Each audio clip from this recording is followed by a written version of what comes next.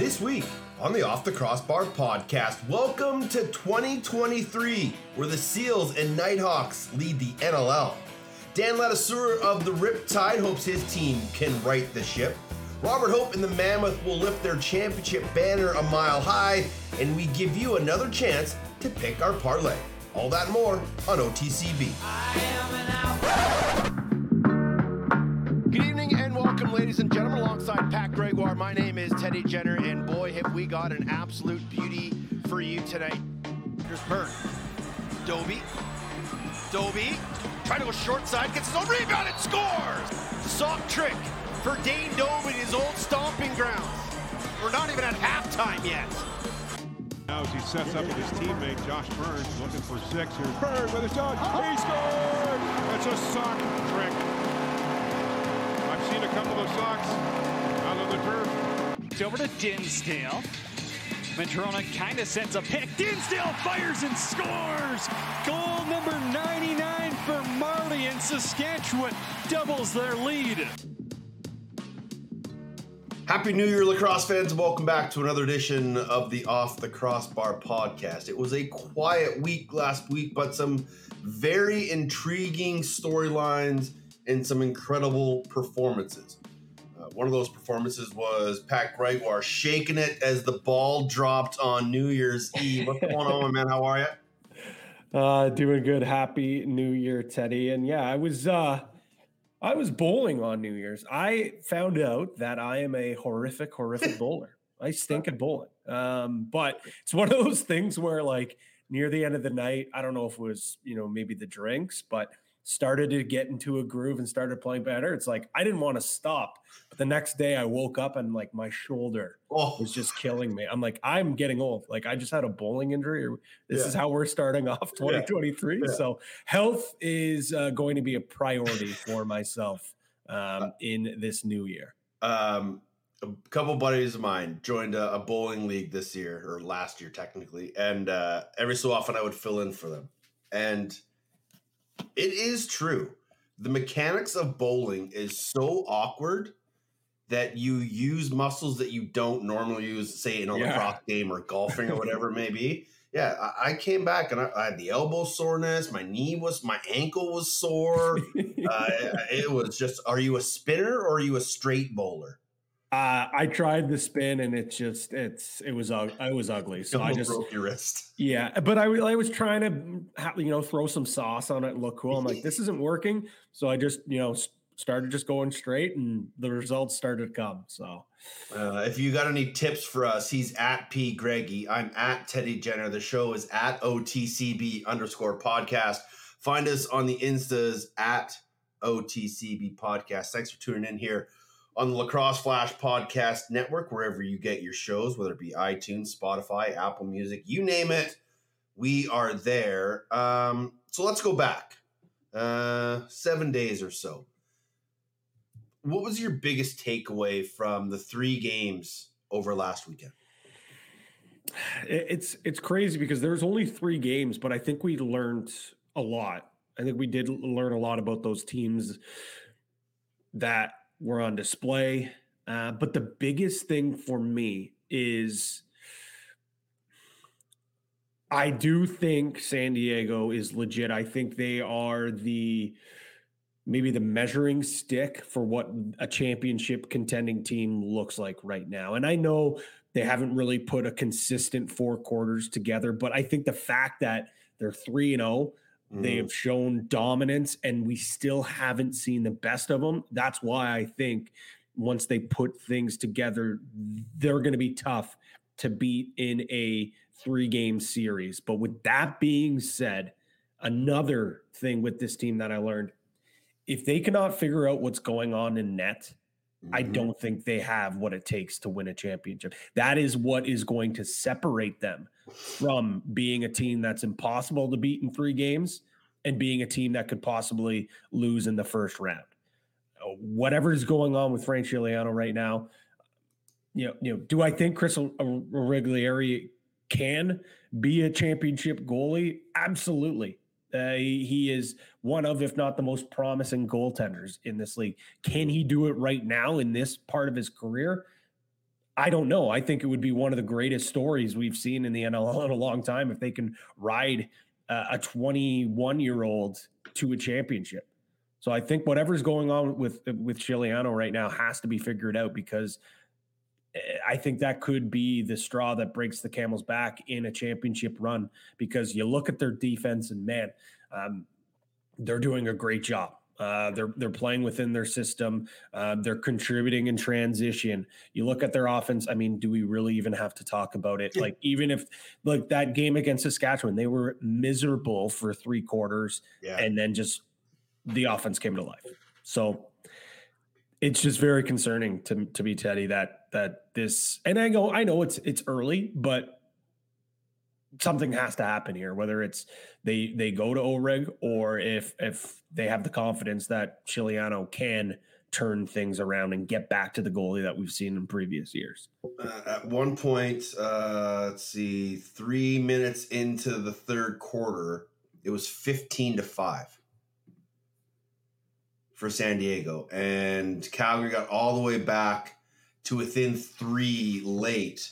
Couple tough penalties really cost them in the final few minutes of that game to try and really pull off the full comeback. But you have to give a lot of credit to Calgary too, for much like San Diego in that Saskatchewan win, they knew that shots were going to eventually start to fall. And Calgary knew that their shots were eventually going to start to fall. And yes, maybe Frankie gets a little tired, and the change to OREG was a necessity for Patrick Merrill.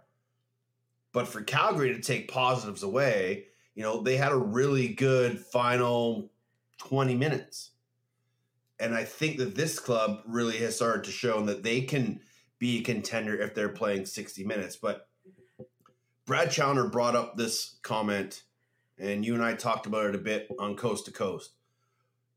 Do you think San Diego goes to a relief goalie system and say, okay, we're going to play Frank for the first 3 quarters, and then once we see any sort of signs of him slowing down, we're going to tap the arm, go to the bullpen, and bring out OREG to clean it up? I mean, I'm reluctant to say they will, because we haven't seen this before in at least the box game. I mean, in field lacrosse, we see all the time goalies split games, and but with the game of lacrosse being just traditional in the sense of we see some coaches try some new things, but it takes a little while for it to really come to fruition. But I think if that's going to allow them to be a championship team, then I think they're going to test those waters. But at the end of the day, you and I both know that goaltenders, they're voodoo, right? Like they have to be the ones that are going to buy into it. Is Chiliano going to be okay with that? Like, he's a guy that has had a hard time giving up the net. He's played too much lacrosse in my opinion, sometimes, whether it's in the summer or whether it's in the NLL, and you can see his game kind of goes to falter when he gets tired. He's a big boy. But Jake Elliott mentioned it on their show this week. Like, the load management thing, of course, is a newer thing that we're seeing across sports. So obviously there's that reluctance with a game like lacrosse. People aren't going to be open to it, because you see all the best goalies, the Matt Vinces of the world, Christian Del Bianco, whatever it may be, whatever these top goalies, they play every single game. Nick Rose plays every single game. Nick Rose is a big guy. He plays every single game. And that's what the best goalies in the league do. So I think we just expect them to play every game or finish every game. But I don't know. I would be more open to, and I said it at the start of the year, I'd be more open to Chiliano starting 14, 15 games and allowing the regular. I just don't. And again, it's because we've never seen it. Yeah. We've never seen this system work. So that's why I'm reluctant to say that that's what they're going to go to. But I would much rather them share the net. And it doesn't even have to be a 50-50 split. No. Just give OREG a couple more starts and allow Chiliano to rest and watch and see the tendencies and help groom a regular area. Yeah. He's done it before. And I know, San Diego is going to have a decision here. Do you stick with Chiliano, the guy that you have invested in, Or are you going to have to move and now start thinking about the future with a guy like Origlieri, who obviously has shown he can play in this league? Obviously, the story of the game leading into it was the return of Curtis Dixon to the roughhouse, and he got off to a bit of a slow start, but ended up having a typical Curtis Dixon game. But it was Dane Dobbie stealing the show, and if you were following social media in the hours leading up to that game, news broke that Dr. Doc Hedges had passed away peacefully at his home in the Lower Mainland with the help of doctors. And it kind of cast a heavy shadow for a lot of people in that game because there are a lot of Coquitlam guys throughout both of those organizations, a lot of guys that knew Doc very well. And Dane Dobbie probably knew Doc as well as anybody on that floor. And you could see that he was playing for something more. And Nick Rose put out the tweet that said, "No question that Dane Dobbie is playing for Doc Hedges tonight. What a special performance so far for a special man." And it really was. Mm-hmm. And we know what Dane Dobbie can do. And Dane Dobbie can go off for 7 in a heartbeat and never even think about it. What he did Friday night was one of the most special performances I have seen in a long time. And it just goes to show how much Doc meant to Dane and to so many other players. It really was an incredible performance by Dane Dobbie. It really was. And he's the type of player that plays with such emotion to begin with. And when that news obviously broke, you knew that he was playing for more than just the game. And, I obviously being from the East Coast, have not really had the opportunity to interact with Doc, but I mean, just go on Twitter, just go on Instagram and seeing all the people who, the outpouring for him and his family just goes to speak volumes of how special of a person he was and how important he meant to that community, in the lacrosse community out west and in Coquitlam most notably. But you could tell, like, there's Dane Dobbie games, which we see quite often, but there was just that little more push. And I think he had a special someone, in his mind during that unbelievable performance. Yeah, read some of the articles that are out there. Steve Ewan did a really nice article for the province out here in BC, but Doc Hedges was more than just a team doctor. He was a bit of a life coach. He was a mentor. He was a friend. He was a father figure. Ask Pat Coyle where he would be today if it wasn't for Doc Hedges. And Pat Coyle probably doesn't know where he would be if it wasn't for Doc Hedges. And I think he had that effect on a lot of people. He was an incredible man, the biggest smile you ever saw whenever you walked into arena. And he was there. He always gave up a great hug, shook your hand, asked you how your family was doing, asked you how you were doing, and always would go that extra mile. And I don't know too many people that encompass sport in BC the way that Doc Hedges did. I had people that weren't even lacrosse people messaging me and said, "Hey, he was my team doctor when I played for the Vancouver Whitecaps or when I played for this team." Just a real tough day for a lot of people, but I know Doc's probably resting easy now, pain-free, just happy where he is, and we're definitely all going to miss him. So rest in peace, Doc. We thank you for everything, and we're definitely going to miss you. No real easy transition, but the other game on Friday night, Buffalo Bandits and the Halifax Thunderbirds. I know you were watching this one closely. It was a battle of titans in the East. The Buffalo Bandits are so back? ? Exclamation point, question mark.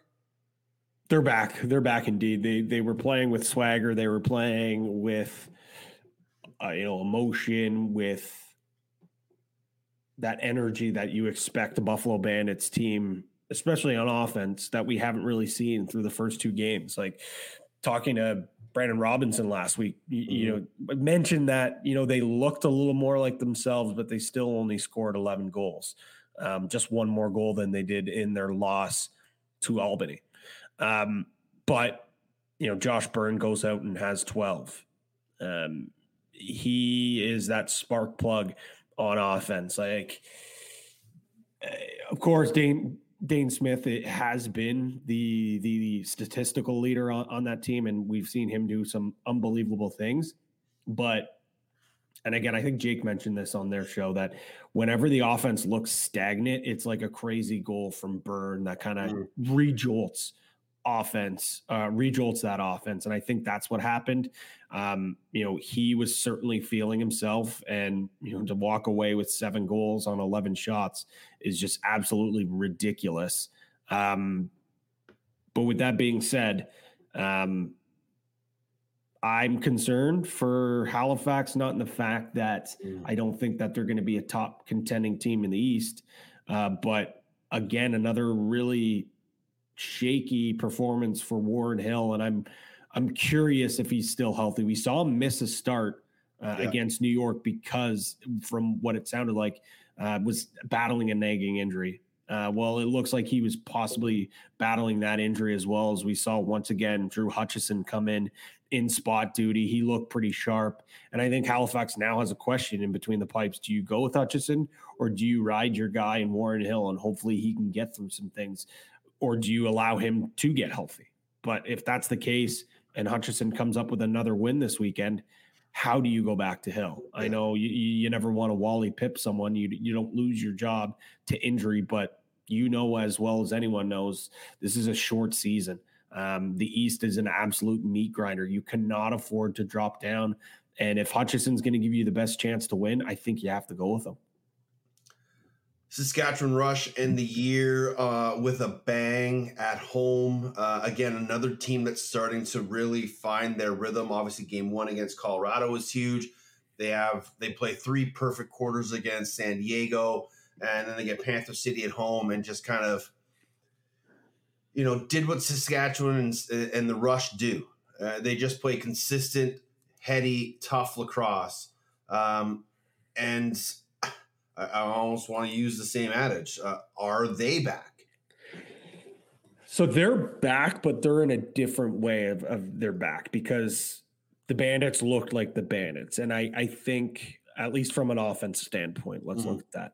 I think their defense, like, it's a different team than what we saw during the dynasty. There's still some familiar pieces. It was great to see that, you know, Rubish was back and healthy. But they're younger. I think they were actually even more athletic. They're getting involved in transition. They are a scary team at the back door. On offense, they're still, don't get me wrong, they have some offensive power, no doubt about that. Robert Church with 6 points. Matthews, I think, had 6 as well. I just don't think that they're the offense that's going to overwhelm you and suffocate you and move the ball and have defenses going crazy. But I think you mentioned that word, consistent. I think they can consistently, you know, put up 11, 12, 13 goals a game, and it's going to be the job of the defense to hold things down. And I think they're confident enough that they can suffocate other teams defensively. And Alex Bouquet, man, like, I was just going there. All he's got to do is just be solid. And it got a little hairy near the end of the game. Things started to fall apart, some weak goals, but he was able to do enough to get the job done. And that's all he really has to do with how this team is structured and how this defense is structured. Make the saves that you need to make. And this is a very, very, very good lacrosse team. He has an 8.84 goals against and a 83% save percentage. He's 81%. He's top 5 in both. I think he's actually leading goals against. Like, people look at his numbers with Vancouver the past few years, even in New England, and they thought, oh, this guy just can't get it done. Well, it just goes to show you put a good defense in front of Alex Bouquet, and just let him play the way he does, he's fine. Mm-hmm. He's a really good goaltender still. And I think that gives Saskatchewan a lot of confidence and something that they haven't had in the past few years. A guy that, some of their players are familiar with, a guy that just plays steady, solid goaltending. And, you let in one or two bad ones, but he hasn't really been doing that this year. And I think that's a huge boost for this group. And if they can get that defense healthy, and I don't think they're going to have to blow teams out of the water. I think they're going to be that race to 12 team, hold everybody else under 10. We're going to be fine. So, they may not be as dominant as they were when they were going 15-1 and winning back-to-back championships. But I think this is a rush team that teams are going to have to be real, real worried about as they get more confidence going forward. Before we go thumbs up, thumbs down, we're going to talk with Dan Ladouceur and Robert Hope in a little bit. But are the Vancouver Warriors in trouble, Patty? New Year's Eve, they released Steve Fryer. They're going with Aiden Walsh and Ethan Woods right now. They're 0-3.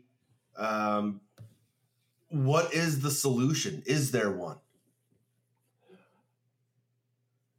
Well, first off, I want to say I hope that releasing wasn't actually on New Year's Eve, and that's just when the transaction wire came through. I'll leave it at that.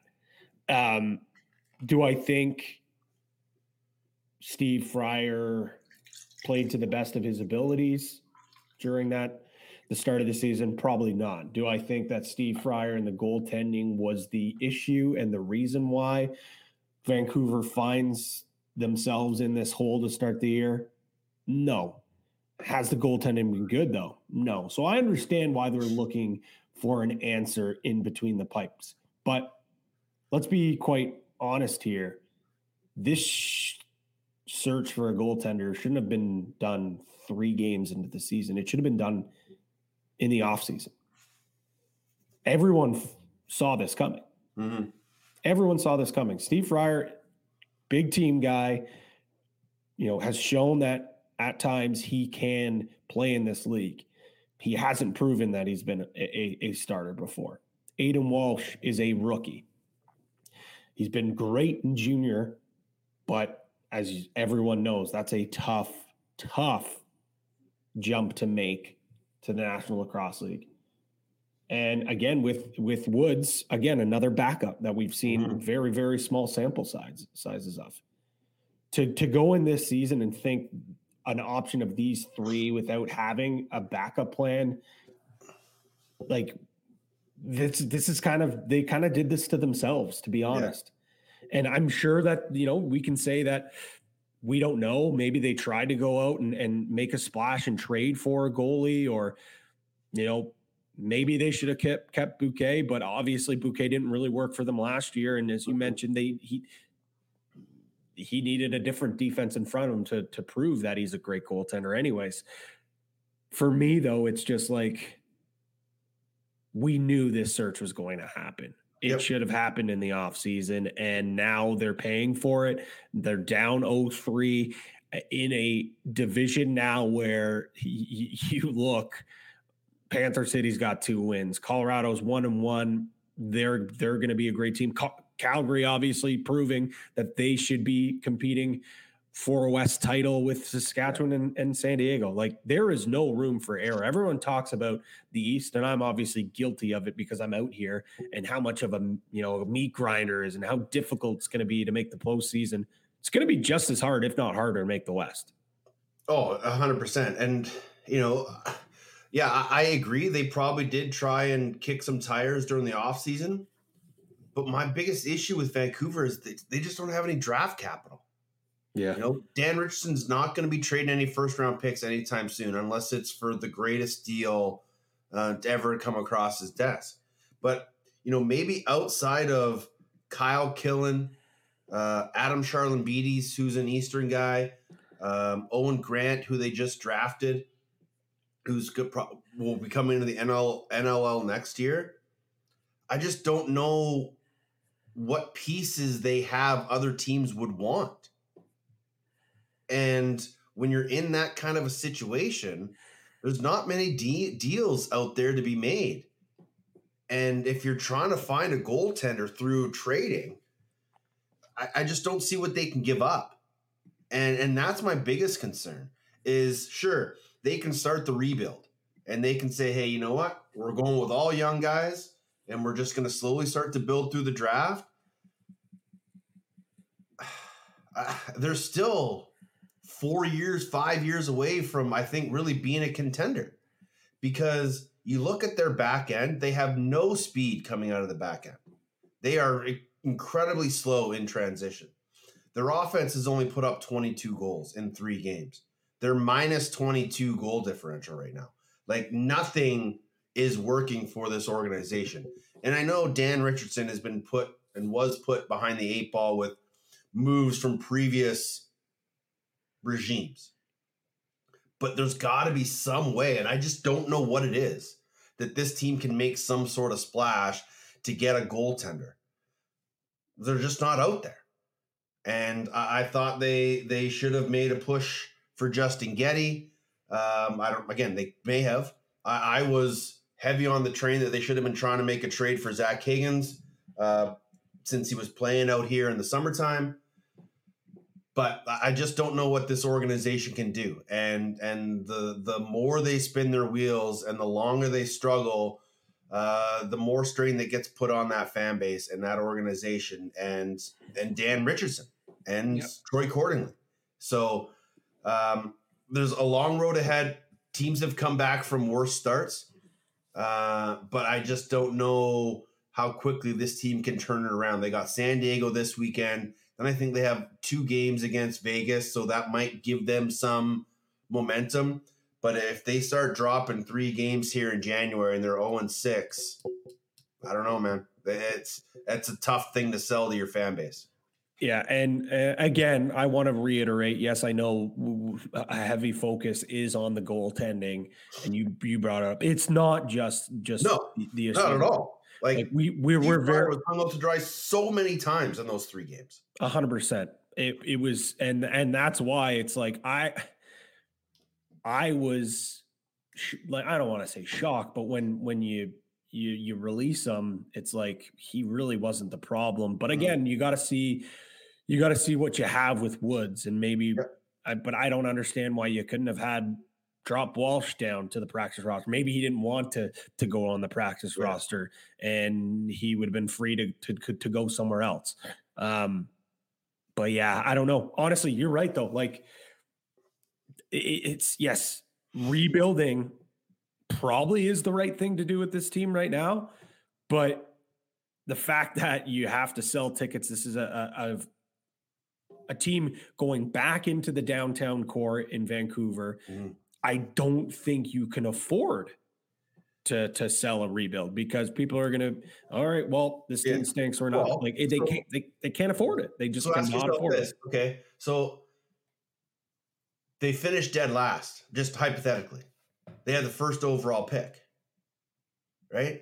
Like, are you going Williams? Are you going Poitras? Are you going Haley? Most, like, out of the top 5 guys in the draft, I'd say 4 of them are Eastern guys. Ryan Sheridan is probably the top-ranked lefty, or the top-ranked Western guy going into this draft offensively.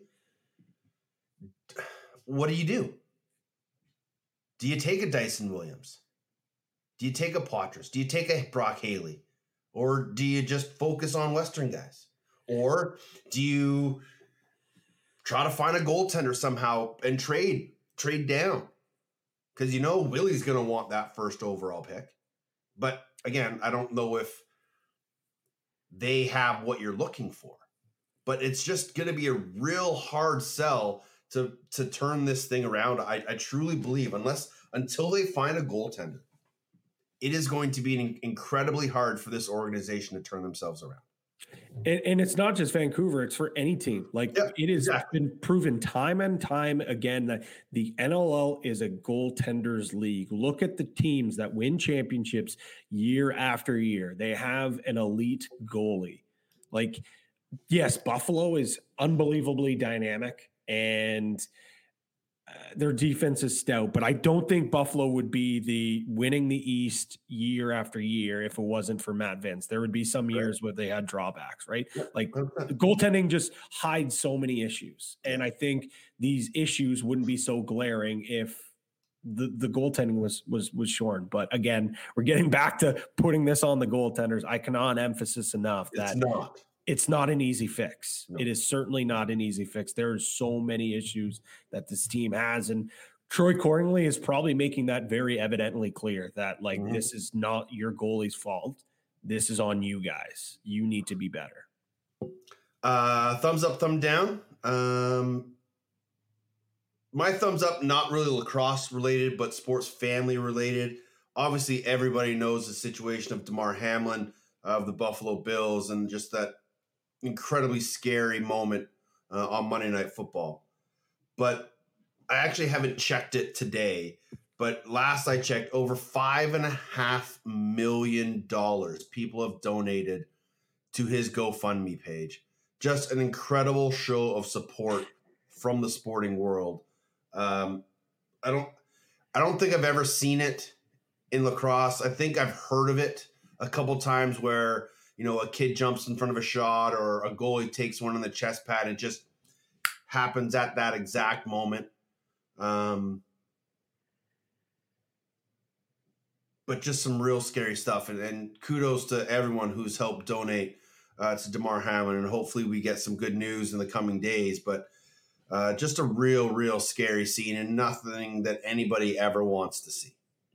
It's hard to pick another thumbs up when you follow it up with that. So I'm going to stick with you. I'm going to say 100%. That just goes to show, $6.3 million US dollars. That's 6.3. And, it is so unbelievable to see the support of, and everyone knows, the Buffalo Bills have been notorious for stepping up and helping other teams in certain foundations. Like when Tua, when he got hurt, Joe Burrow.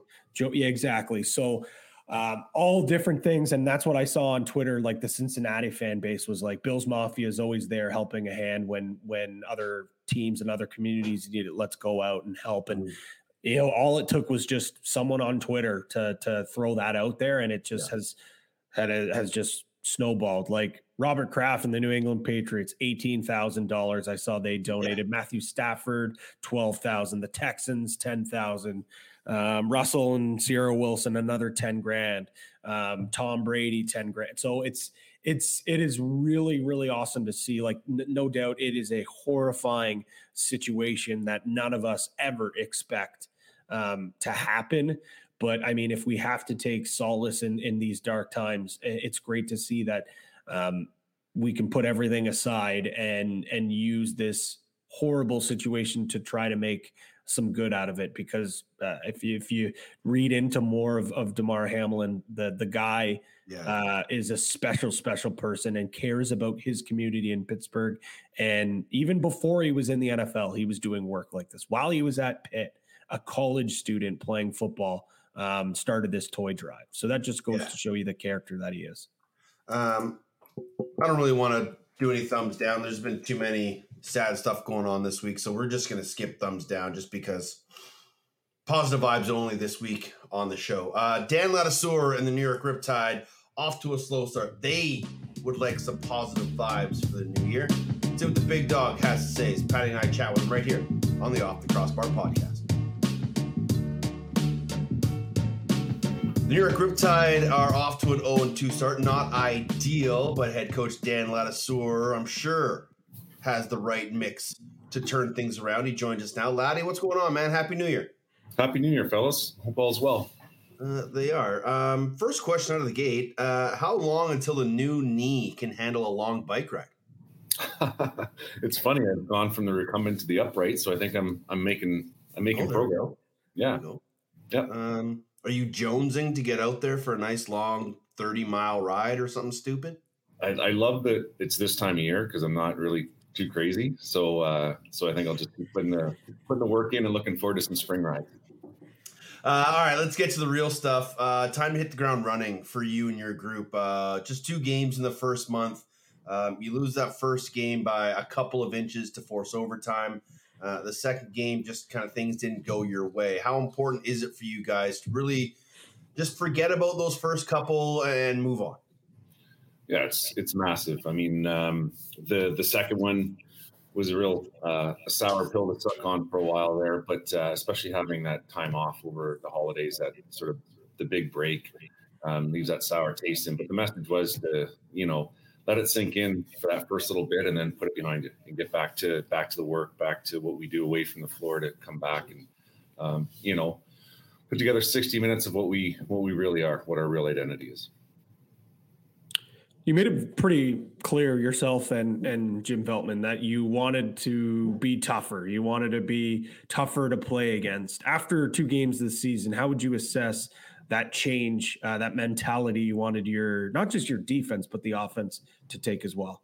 And I don't think it's there yet. I think guys have more in them, and that's my job, my responsibility to get it out of them. But there's also some accountability player to player as well, right?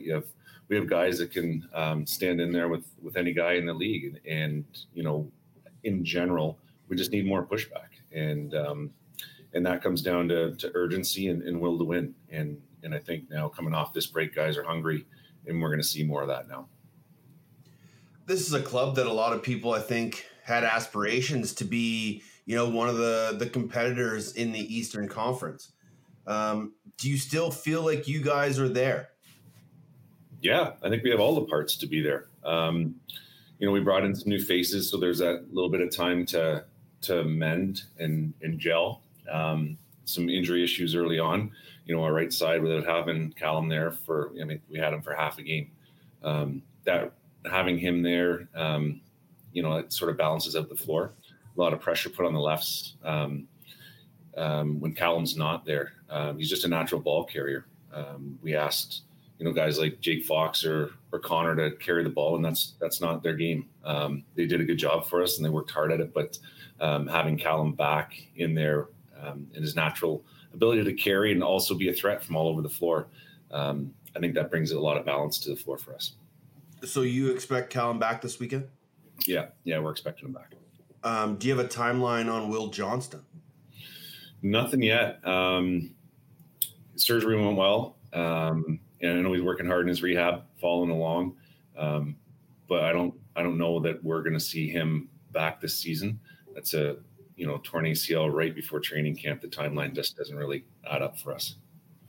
What have you learned about your group in the first couple of games? You talked about you still have some room to get tougher and a little more jam. But what did you learn about your group? There's resiliency there. I think coming out, we had 2 good starts, 2 good starts to third quarters. So the opportunity to regroup and come out and play our game is there. It's just about finding those adjustments and making them in game. And that's the challenge, and the key is, when we're on a run, how are we breaking it? Who's going to step up, whether it's a stop from our goaltending or our offense making something happen. We didn't do a great job taking care of the ball. And I think in that second game specifically, we couldn't pick up a loose ball for the life of us. And everyone to a man in that room agrees with it. So that just comes down to the sort of heart and hustle plays as well. You mentioned some new faces to the lineup and having to gel. Well, I think there's one player who kind of jumped right into this lineup and is fit perfectly, Riley O'Connor. What made you and Jim Veltman go out and make sure you could go and grab an impact player like Riley? I had the chance to coach Riley through junior, and I've always been impressed with his poise, but his best features is lacrosse IQ. He just sees the floor really well, sees circumstances really well, and I think that was some of what we were missing last year. We had a lot of young people in our lineup that were just making sort of in-game mistakes, whether it be a mistake late in the 30, whether to pick the ball up, whether to just little in-game decisions. Where Riley brings a lot of that experience to the floor and to the group that he can share. I think he communicates really well as well. When he talks in that offensive group, everybody has respect for him, and they listen to his ideas. And there's instant buy-in with him and his reputation. And there's a guy as well who's hungry to win. And that's what we really wanted, is to bring in people that are very hungry to win and hungry to win right now. How did that conversation go to get Riley? Like, did Albany reach out to you? Did you kind of see the writing on the wall that they were making some moves to move some pieces, or did they come to you? You know what? It was a conversation between me and Jim when we were just kind of looking at lineup, how we get better, where our deficiencies were. And again, that sort of situational play, that lacrosse IQ is one of them. And so we just kind of made a wish list, and Riley was on our wish list, and then left it in Jimmy's hands to sort of, hey, here are the people that I think would fit on both sides of the ball, and would love if we could make something happen. And Jimmy worked his magic. Is there another guy you'd like to kind of get from some other team without tampering? Without tampering, that's the key right there. Yeah, I mean, this league is just full of unbelievable players, and I think we could, all three of us could sit down and make a dream team, and it'd be different players on each one for different reasons. So I think the search is always on to get better. It's just tough to do without tampering or. We're not about getting people in trouble on this show. Just ourselves. Yeah. Forget it. That's what summer ball's for, right? I mean, the tampering is live and well. I just don't want to get caught doing it. Like all the summer conversations happen, and sometimes you wonder how deals get made, or some of them you scratch your head at. But at the end of the day, we're all trying to play by the same rule book. And try to keep it above board. Elite players every offseason, they add another trick to their bag. That's like one thing they focus on. You hear, for example, Connor McDavid this offseason apparently just really worked on his shot, and look what he's doing, scoring a ton of goals. We know Jeff Teat obviously had a ton of tricks in his bag to begin with in just, his rookie season. But was there one thing that you've seen he's improved in his game in the early stages of his sophomore season? I think the one thing I've noticed more is his communication. He's much more outspoken now in that group. And I think his relationship with Riley helped bring some of that out, his comfort level with Riley. And it's very clear now that he's really taken ownership of that group. He's more outspoken, knows when he wants the ball, knows when the ball needs to be somewhere else because of either defensive structure or pressure or whatever it is. But I love the way he's communicating with the group now, and imposing what he wants to happen in that offensive group. I mean, it's going to always circle around Jeff. So the fact that he's kind of managing how that's going to look is a big part, and he's much more vocal than he was last year. A couple other second-year guys, Larson Sundown and Ron John, are big parts of your organization. What can we expect from those two young fellows this year who are really still trying to get their feet wet in the National Lacrosse League? I think the focus for Sonny in the offseason was about his finish. He works really hard. Probably the hardest working guy on the floor, and that offense steps on, making space and creating opportunities. And then when he's finding the ball inside, I know that was a focus for him in the summertime is to get those create those opportunities, not only for himself, but for others. But when he gets opportunity in the prime scoring areas to finish. And I think he's really worked hard on that. So I think that's something we could look forward to. And Ron John, our focus with Ron John is for him to play a really physical game. He's a big body, and we want him to have that sort of stop first mentality. He's amazing in transition, comfortable with the ball, and can score and be productive. But we want him to be responsible in the defensive end, play with his size. He's a big guy that can match up with any offense. So we want him to feel comfortable in that sort of defense first mentality before he gets into his transition role. You beat Toronto last year at home and played a really tough game against them in Hamilton.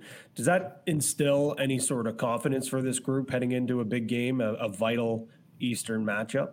Yeah, I think it's huge for the guys confidence-wise to know that this is a team that we can run against.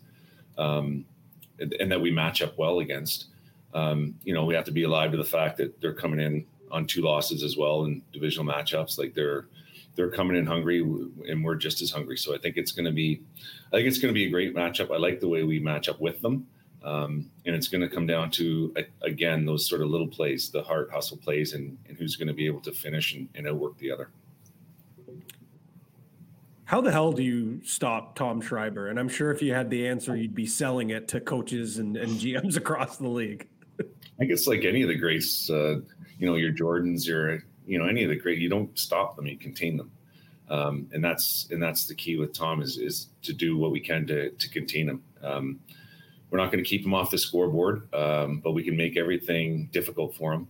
And we know there's a lot of players that work hard for him, like Keogh and Dawson are going to work really hard to get him his looks, and we have to be alive to that and work just as hard to take away his time and space. But for us, it's a matter of containment as opposed to setting a goal, an unattainable goal of shutting him out or stopping him.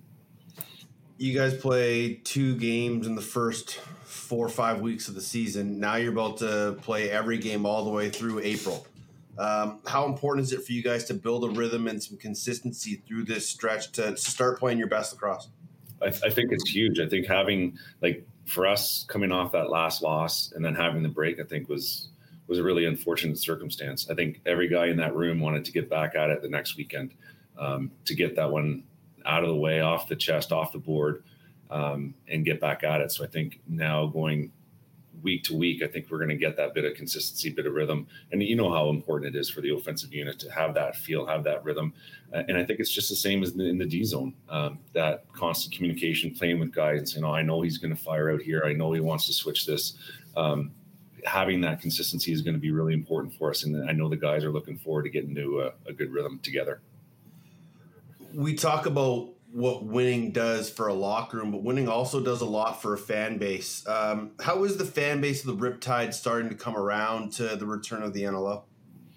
I think it's really great. I love going out pregame and watching all the kids come down to the glass and banging on the glass with their signs. And you look back up a couple rows and all the parents are there and very supportive. And, the Riptide gear throughout the crowds. Lacrosse in New York is different because it's a very knowledgeable fan base, right? It's a lacrosse hub. So it's a knowledgeable fan base. So you can't bluff them. You have to go out and put on a good product. And that's what's going to keep them engaged. That's what's going to keep them supportive. And that's what the intention is here, is to continue to give them good product, give them something to sink their teeth into. Very much like a Toronto market, right? In the hockey world, it's a knowledgeable market, and it can be fickle. So again, the plan is to continue to put a good product on the floor for them. Laddie, this is always a pleasure, man. You and I could chat for hours, but you got bigger fish to fry and things to worry about than us. But we appreciate you, my man. Say hi to Rich Lisk for us. Enjoy the weekend, and good luck, my man.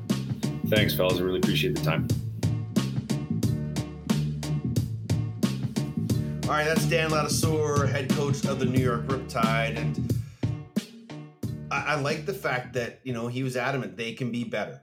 And with a team that had playoff aspirations, Patty, the loss to Halifax was crushing because they were right there, to San Diego, they're right there. And then the loss to Halifax was just a kick in the junk because they really didn't have it. But this is a team that really needs to right the ship fast. And the fact that they're not going to have any breaks until the beginning of April is huge. It's massive, and I think they're going to be able to get into that groove. It's super important to have that, and it's a case that we see across the NLL at the start of the season quite a bit. With the double buys, with the holidays. So I think the break after the 0-2 start was great because we heard Ladouceur say it allowed them to kind of stew on it and really allow it to sting. But for a team that's 0-2 and for a team that got blown out on home floor, the vibes around the team are still super positive. Not just Ladouceur. If you listen to any of the post-game audio that they post, they said this is not us. This was not our this is not how we like to play. This is not how we're going to play going forward. They still believe that they can make the playoffs. So a huge game against Toronto, another team that's desperate. I know they're 1-2, but They know how important these start of season wins are. So I'm really looking forward to this game. I think there's going to be two desperate, hungry lacrosse teams to pick up a W. Friday night, Philadelphia takes on Las Vegas, ESPN Game of the Week. Saturday, Panther City at Rochester, Halifax at Albany, Buffalo at Georgia, Toronto at New York, as Patty just said, Vancouver at San Diego, and the other ESPN Game of the Week. ESPN gets a double dip. Calgary at Colorado, one of the best rivalries in the National Lacrosse League. It's the Mammoth home opener. It's also banner night. Reese Dutch is on the cusp of 1,000 points. Robert Hope is the captain. He lifted a trophy twice this past summer. See if his arms are tired. Patty and I chat with the captain of the Mammoth and the four-peating Peterborough Lakers, Robert Hope, right here on the Off the Crossbar podcast. It will be an incredible night at the Loud House this Saturday as the Colorado Mammoth open their home schedule, but also lift the banner, show all the fans the cup, and have an incredible game against their arch rivals, the Calgary Roughnecks. And joining us is the captain, Robert Hope of the Mammoth. How are you, Hopi? Excellent. Yourself? We are great. 2022 was a wild year for you. You won the NLL championship. You won a 4-peat with the Peterborough Lakers, but you also became a dad. Which was the greater accomplishment? Oh, that's a tough one. I'd have to go with the first one for sure to be able to bring myself and my wife, bring our son Jet into this, and to be able to experience all the championship with him and with my family. That's pretty special. That's a memory that I obviously will always remember and hopefully continue to add to. How is young Jet doing? How did he enjoy all the championship festivities? Oh, you know what? At times, I think right after when I'm a little sweaty and wet, he doesn't really want to hold on to dad too much. So there was a lot of crying in the championship pictures. But I think I think looking back when he gets a little bit older, I think he'll think it's pretty special. I know I enjoyed having them on the floor and to be able to be at the games. I know it wasn't the best, but you know what I mean? He was awesome for his sleep schedule and so on and so forth. We weren't really following it too much during the Mann Cup and the Champions Cup and NLL finals. So, but yeah, it's worked out really great. Obviously super special to have him there. It's, unfortunate that he's so young, he might not really remember these things, but at the same time, it's probably good because if he was a little bit older and you guys don't win championship after championship, you'd be like, come on, what's going on here, Dad? Like, this is the only thing we're expected to do is win here, right? Yeah, I guess so. I guess it's a good way to start for him, like you said. But yeah, hopefully he can kind of just remember maybe a little bit of it, probably not, but he'll be able to look back on a couple of pictures here and there and some videos that we were able to kind of capture and we'll hopefully be able to kind of talk to him about it and tell him some good stories about all the good times. What's the story you're going to tell him about you and the Lakers behind the bar late night, Sean Evans shirt off, drinking from a tap? One of the greatest videos of all time. That's I every time I watch it, I just burst out laughing. Yeah, you know what? We're very fortunate. In Peterborough, obviously with our fan base, with the support we get from businesses at Champ Sports Bar there, to be able for them to host us after was amazing. So again, stuff like that, we're very fortunate to be from where we're from.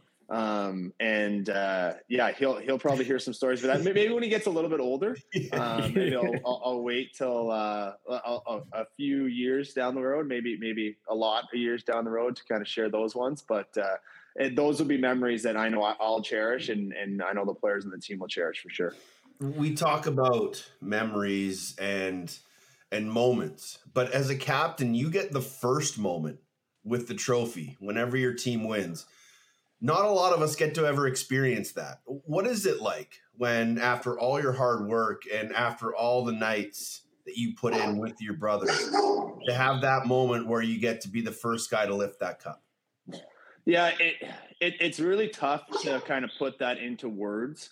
Like you said, you have a quick, I guess, flashback of kind of all all the times and dedication with teammates and I mean the ups and downs throughout the year, and you kind of have that, but it's that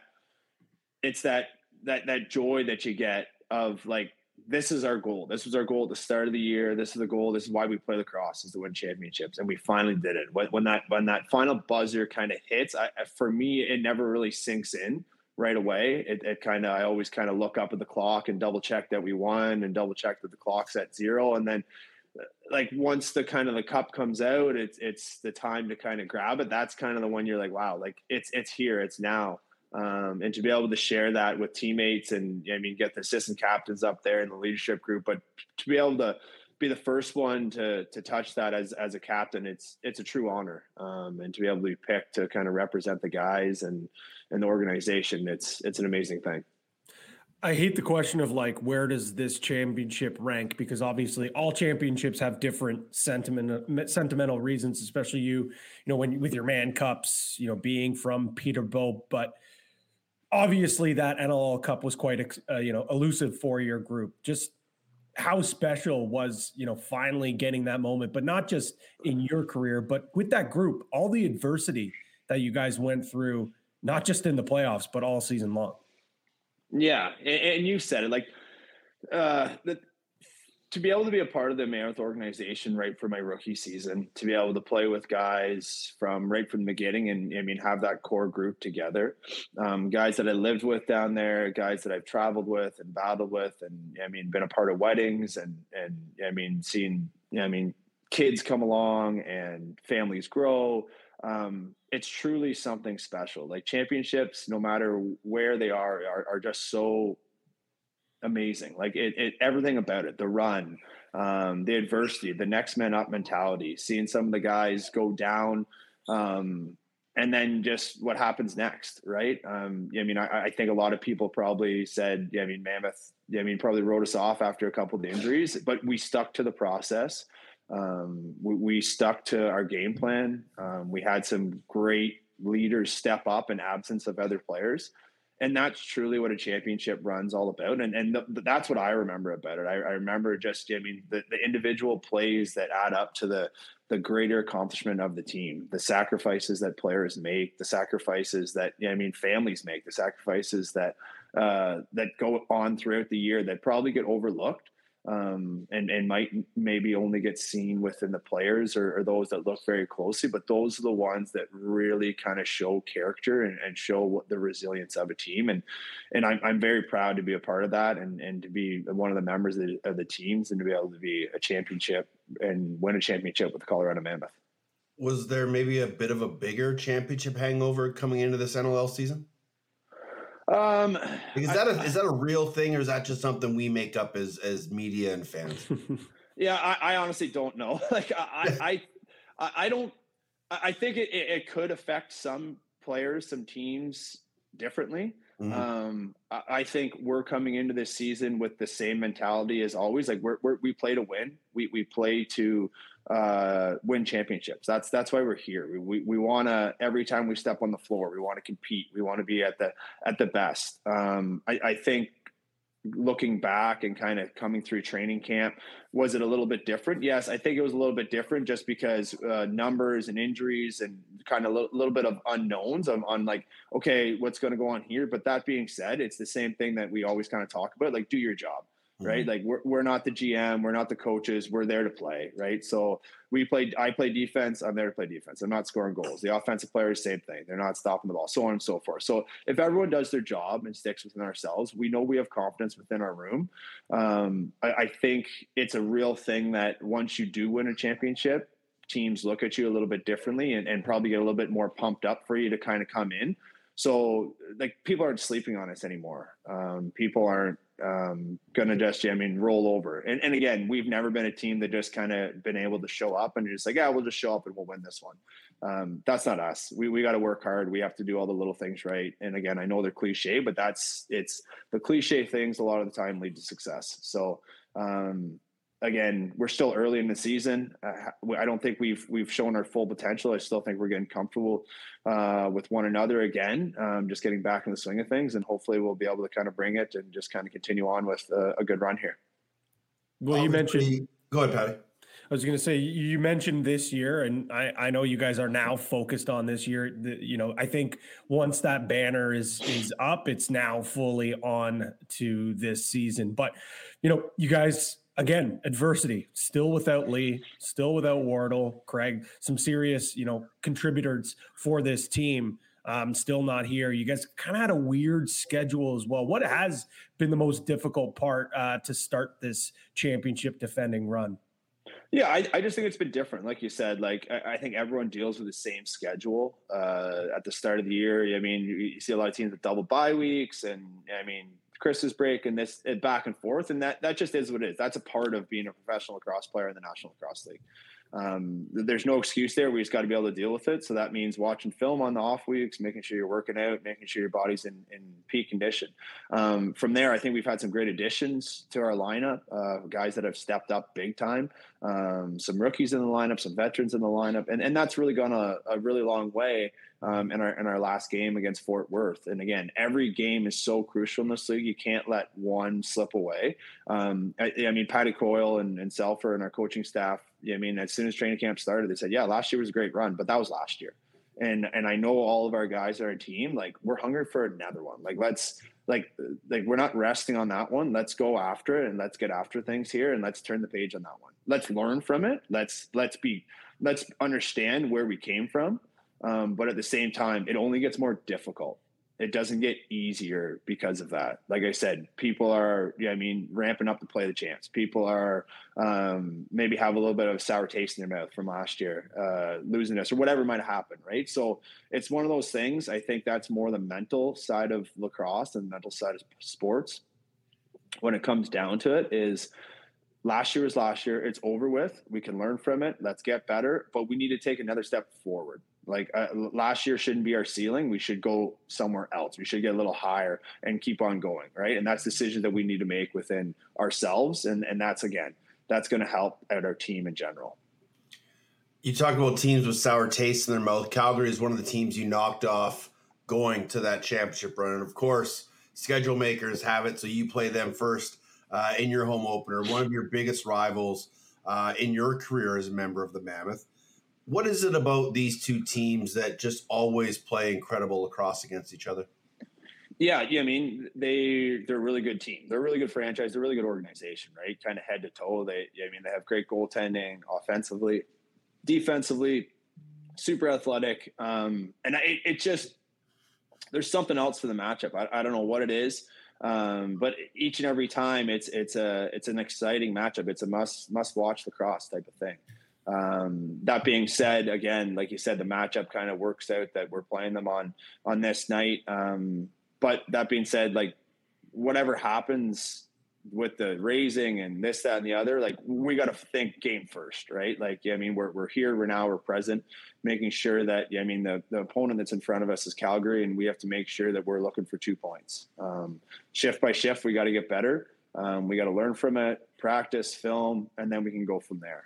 It should be exciting. It should be good. I know, like you said, they probably have a sour taste in their mouth. I know each time that they beat us and got the better of us, we had that same taste. So we're used to it. We know what they're going to come out with, and we know they're not going to take us lightly.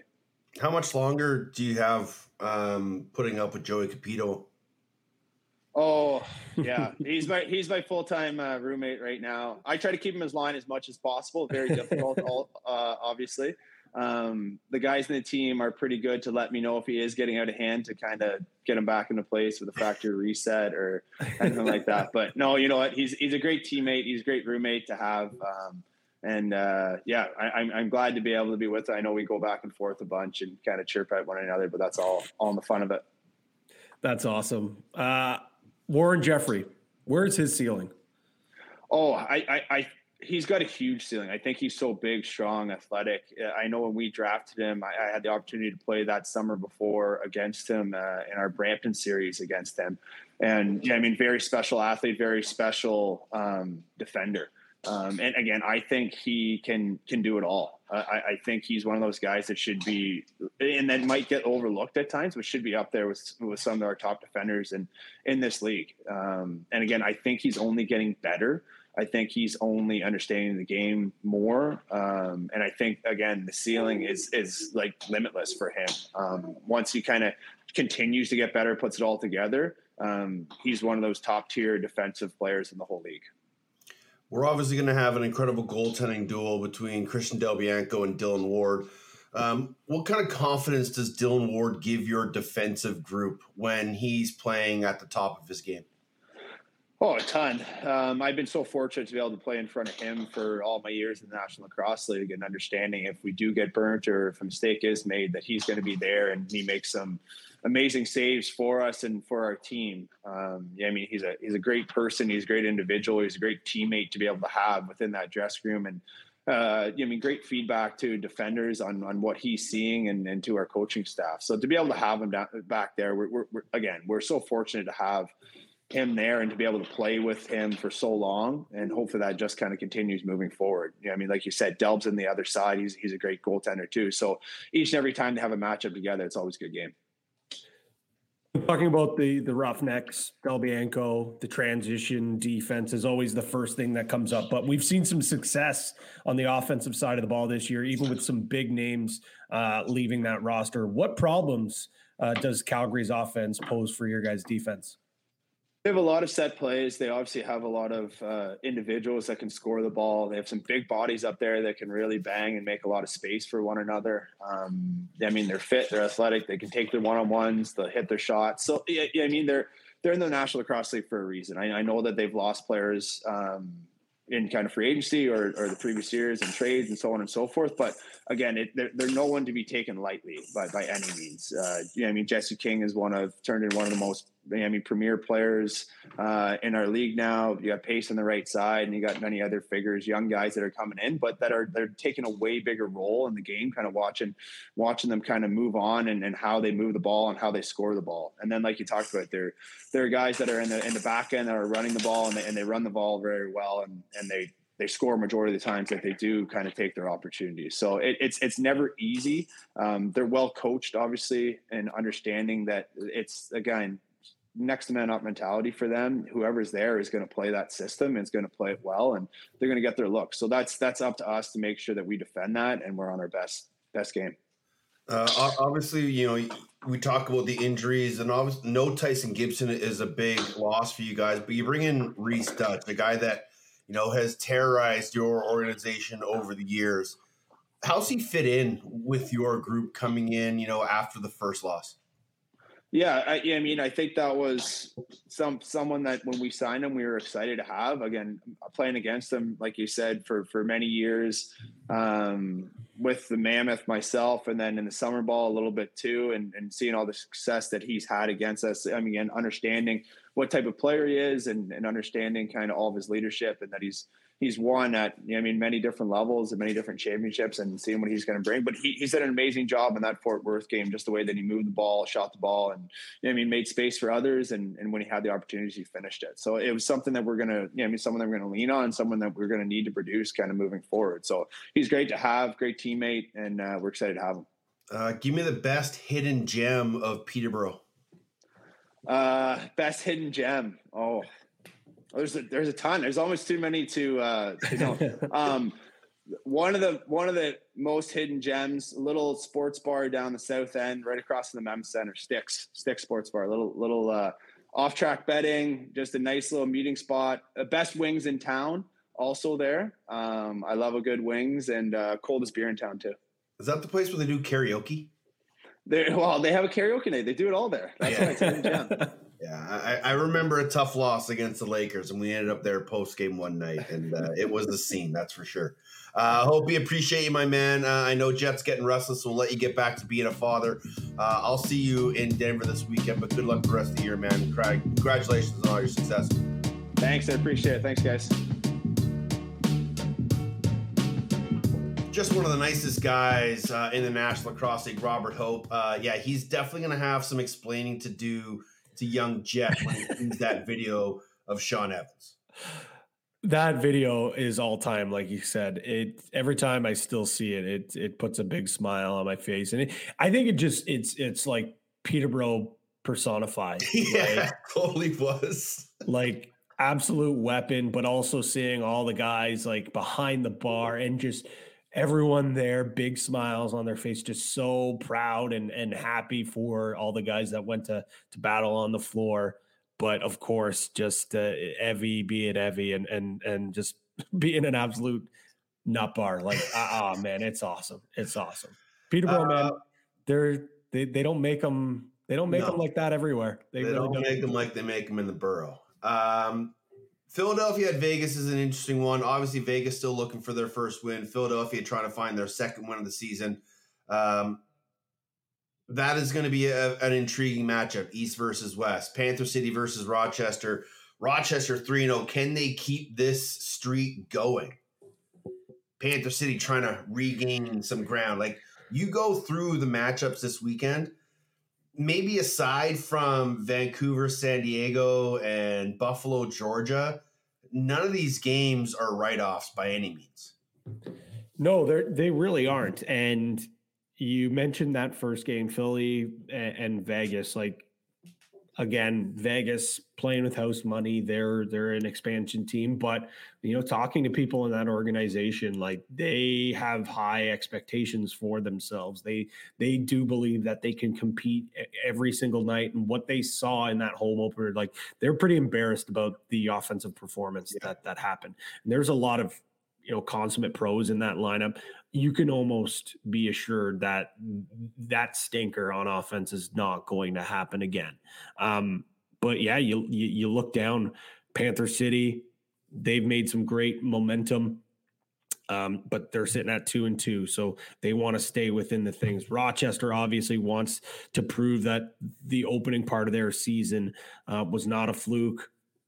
Albany, they're a team that has had Halifax's number. Like, last year, they beat them twice. So Halifax knows they can't just walk into that arena and expect the win. Georgia, Buffalo, maybe that's the one there, but Lyle Thompson. Never bet against LT4. Right? So I think every single game, you are right. And even to that last game, San Diego, Vancouver, like, we saw Vancouver last year go into San Diego and win. That's true. Maybe they can catch a team off guard. Maybe they're a team that can finally capitalize on San Diego having a slow start or going to sleep in the third or the fourth quarter, whatever it is. I think that's something that teams are going to try to capitalize because, I don't know, maybe San Diego, this is the game that they can rectify those issues. Yeah. But that one's not a write-off for me. I think a very, very desperate Vancouver team could possibly go into Pechanga and take advantage of a team that could possibly be taking them lightly. But I'm looking forward to this slate, Teddy. Is there, obviously you're calling that Mammoth Calgary game, so I know that's the game you've got circled, but is there another game that, you're excited to, after you get home to watch back the recording of? I think that Albany-Halifax game, just because, like you said, Albany's had Halifax's number. Halifax is a team that's kind of struggling coming off that loss. Did they start Hutchie? Do they go back to Warren Hill? Can we really see if this Albany Firewolves team is for real? I think that's a huge test for both of these clubs, but that's definitely the game I'm going to be watching. Obviously, the Rock and Riptide is going to be an absolute goal fest, I think. I think that's just going to be a shootout. I know you have a hot take that you're probably saving for next week, so I'm not going to touch on that with the Toronto Rock, but I think they need to make some personnel changes just to kind of get back to the old Toronto Rock. Mm-hmm. So it is a crazy schedule. 1 game on Friday, 6 games on Saturday night, 2 games on ESPN. Every game can be watched on ESPN Plus and TSN.ca. So make sure you are by your computer when you can be. And since you're going to be by your computer, make sure you hit over our friends at CoolBet Canada and play along with another round of Box Bets. Time now for Box Bets, your source for all the lines, odds, and props from across the world of lacrosse. Brought to you by CoolBet.com. Stay cool, bet responsibly. Hey, we're having a good day, lads. And we're still in the mix, baby. All right, Patty. No one covered last week as we tried to give the fans some winnings, but once again, we're going to let them choose this week's parlay. Yeah, and last week we had the parlay set for when we dropped the podcast. This week we're going a little bit different because I think there was more input after the polls were closed. So we're going to give the folks a little more time. We're actually going to give them until after this podcast drops. So if you're listening right now, there is still more time to go out there and vote. So your options are Halifax, Colorado, and San Diego, all to win, just on the money line. Next up, similar to what we had last week, but Las Vegas, New York, Calgary, all to cover 2.5 goals. Third option is Rochester, Buffalo, and Toronto. Another favorites, all to win, money line parlay. And the last one, Vancouver plus 3.5, and Halifax and New York both to win. Right now, leading the way is the first favorite money line parlay in Halifax, Colorado, and San Diego to win. I know we can't vote, Teddy. Who am I going with? Who would you be? I'm going to take I would take the Rochester, Buffalo, Toronto favorite. Okay. To win. Money lines. All right. There. Yeah. Well, so I wanted to quickly just dive over to Coolbet on the odds right now. And just because we said there really isn't a gimme. But I did want to notice just one thing that Panther City and Rochester, that game opened up at a pick'em. Both teams were -110. So obviously the public really thinks Rochester is going to continue to roll because right now they have dropped to -145 and Panther City is at +120. So we've seen some line movement since the odds opened up on Tuesday. So again, if you want a little bit of action on the National Lacrosse League, there's no better place to do it than at Coolbet. Got money line, handicap, total, goals, and of course, player props as well. We don't ever talk about the player props because those usually drop a little bit closer to game time. But no doubt, if you're not a fan of a specific team, that is usually the way that I love playing, my football betting or my NHL betting, whatever it may be. That is a fun way to get involved. And you can now do that exclusively at Coolbet with the best player props available on the market. Go to coolbet.ca, find the features tab. You'll find us right down there, the OTCB parlay. We'll get it up there Friday and you can play along and have your say over on our Twitter. That'll do it for this week. Next week, we'll talk the PLL schedule and why they're afraid of Canada. John Grant goes to the woods, and we'll recap all 7 games from this past weekend. Thanks to Dan Ladiseur, and thanks to Robert Hope for stopping by and giving us some time. He is at Pete Greggy. I am at Teddy Jenner. The show is at OTCB Podcast, or find us on the Instas at OTCB Podcast. Until we speak again, take a friend to a game, take a friend, take 2, and buy them a couple of cold beers. Beers, friends, and lacrosse go hand in hand. Until we speak again, stay safe and be excellent to each other. I am an outlaw. I was